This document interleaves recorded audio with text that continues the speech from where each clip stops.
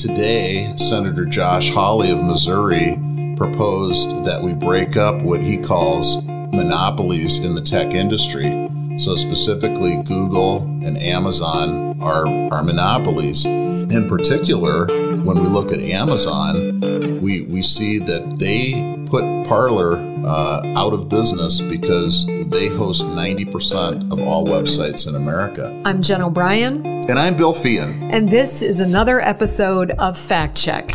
Is big tech too big? That's what we want to know. Pew Research says 45% of Americans get their news from Facebook. The number of people getting their news from social media continues to grow, and they control the information. Right. Well, today, Senator Josh Hawley of Missouri proposed that we break up what he calls monopolies in the tech industry. So specifically, Google and Amazon are monopolies. In particular, when we look at Amazon, we see that they put Parler out of business because they host 90% of all websites in America. They found a clause in their contract and they interpreted it to say something that allowed them to completely put Parler out of business. And we look at Facebook. Again, Facebook, you said it, 45% of Americans get their news there. And they decided that they were going to not allow the President of the United States to be on their platform. Same thing happened with Twitter. And so there becomes this really important issue of freedom of speech and a free marketplace of ideas. That's the reason the First Amendment and freedom of speech is so important in our country, because we have to have that. If people are going to elect the right people, they have to hear both sides of the argument. And that's not happening today. These big tech companies are definitely silencing people who are conservative in their thoughts. Facebook shut us down. The La Crosse County Republican Party Facebook page got shut down. All of our ads were pulled 2 weeks before the election. And those ads were running in the 94th Assembly District. So that was a direct interference in one of our state elections, that action that they took. So it's a really important question. Is there an appetite in Congress to take a look at the role of big technology companies? I believe Hawley's proposal actually goes beyond tech. He wants to break up any company that has over $100 billion in market capitalization. So it's a big question. Is that a situation where that would never happen, but I ask for that, I might get something lesser? I don't know how you can just arbitrarily set a number. Mm-hmm. I think it has to be based upon the amount of market share that a company has. And when a company has 100% market share or a 90% market share, 80% market share, obviously that's a monopolistic situation and it's anti-competitive in a lot of regards. One of the things that I experienced last week was I went to buy a new laptop computer, and I haven't set up a computer for a while. And it became a really frustrating experience for me. For a number of reasons. Right. I'm teasing. So, yeah, we'll skip past the fact that I'm maybe just barely technologically literate. But anyway, so I go in to open up this computer, and I go to open up the browser, and it's Microsoft Edge on this Lenovo computer, right? Mm-hmm. So I try to go to Google because I'm going to use Gmail, and it won't let me go to the Google browser. So before I could set up the Chrome, that's a browser product from Google, before I could set that up on my Lenovo computer, I had to go and create a Microsoft account so that I could opt out of, it's something S. I can't remember what it was exactly, but this is classic anti-competitive behavior. We're talking about a major tech company that's entered into an agreement with a computer manufacturer that fences out the competition. At the same time, I went and I bought the Microsoft suite of Office products. And what I found out is that's a subscription service now. So you have to provide a credit card to buy that product, and then it automatically renews. In many cases, self-renewing contracts are not legal, and I'm interested to find out. I wanted to look into this to see if we allow self-renewing contracts in Wisconsin. but it's definitely a legal gray area. So this is another example of where big tech companies are running wild, and there's a lot of reasons for concern. You're not wrong. It's proprietary and control, and how do we amass as much as we possibly can and block out the competition? Some would say that's just good business. Yeah, I would call that anti-competitive behavior. And so that's an area where we as a society have an interest, because once these companies get to this monopoly status, then they can charge whatever they want, right? And that's where the problem begins, is that they can charge whatever they want for their product because there is no competition. And when it comes into the arena of information, when we're talking about 45% of people getting their news on Facebook, to allow Facebook to practice editorialism, to choose what can and cannot be on that page, violates that Section 230 clause from the Federal Communications Administration, I think.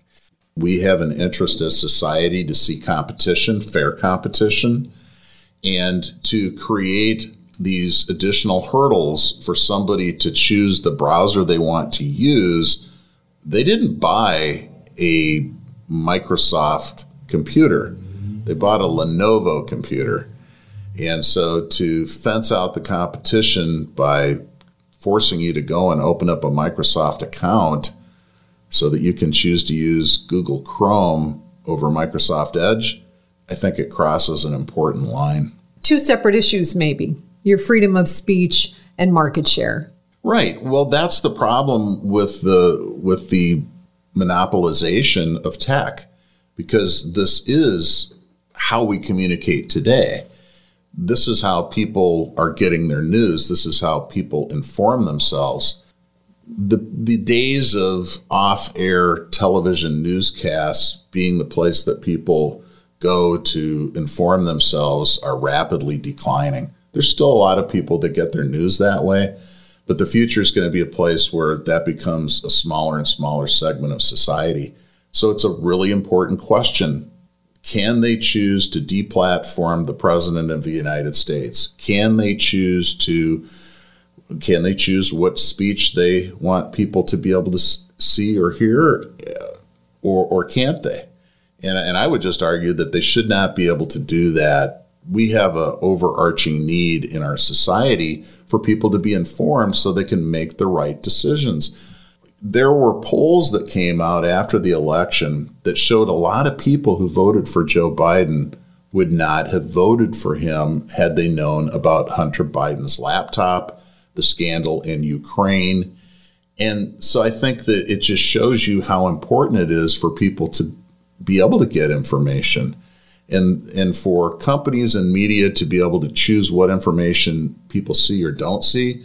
We just can't allow that to go on. I think there's an overarching need for society that goes beyond any kind of rights that they have as a private company. Oh, it's absolutely scary as a citizen to know they have so much control over what you're consuming on almost any platform. Facebook owns Instagram, so even if you say, oh, I spend a lot of time on Instagram, they're still controlling what you see.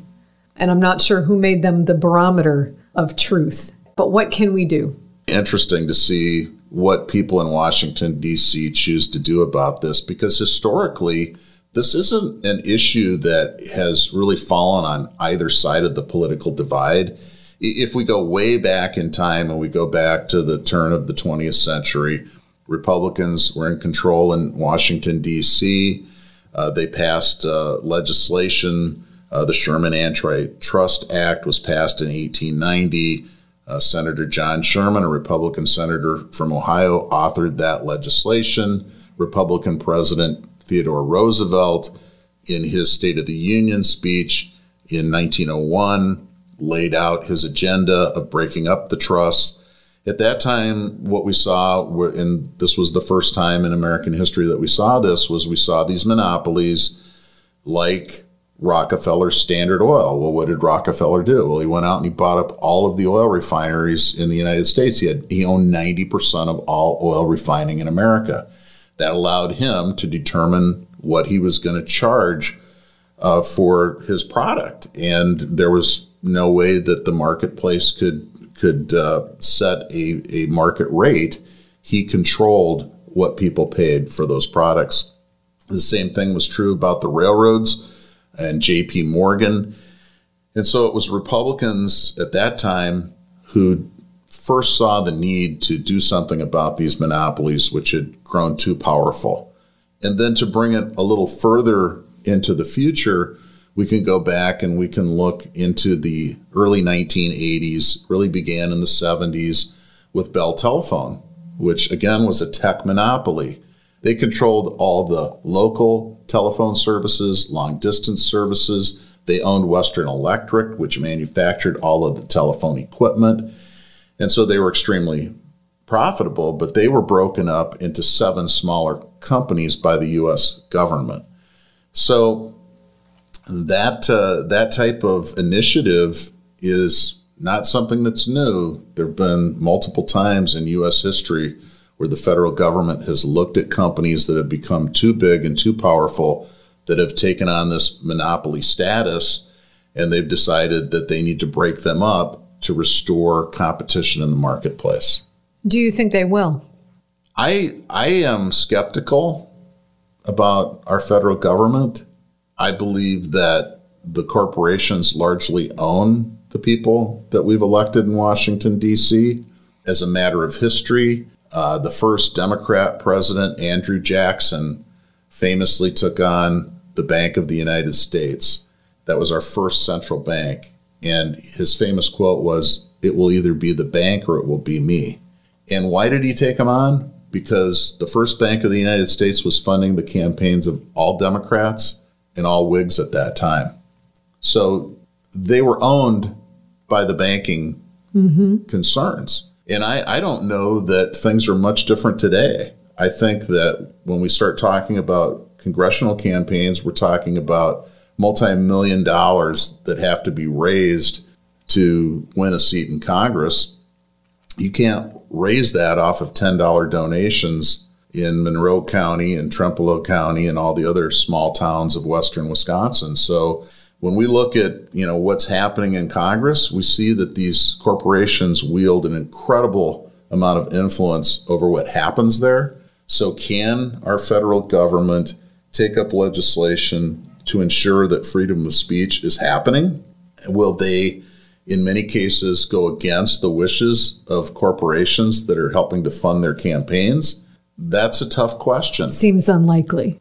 To me, it seems unlikely too, yeah. For at least half the voting population, they felt that it was justified, whatever actions Facebook or Twitter or Amazon made to block dissemination of certain information. They felt, well, you know what? It's not the truth, whatever that is. But what happens when it's your policies and your ideas that come under attack, if that doesn't fit in with big tech?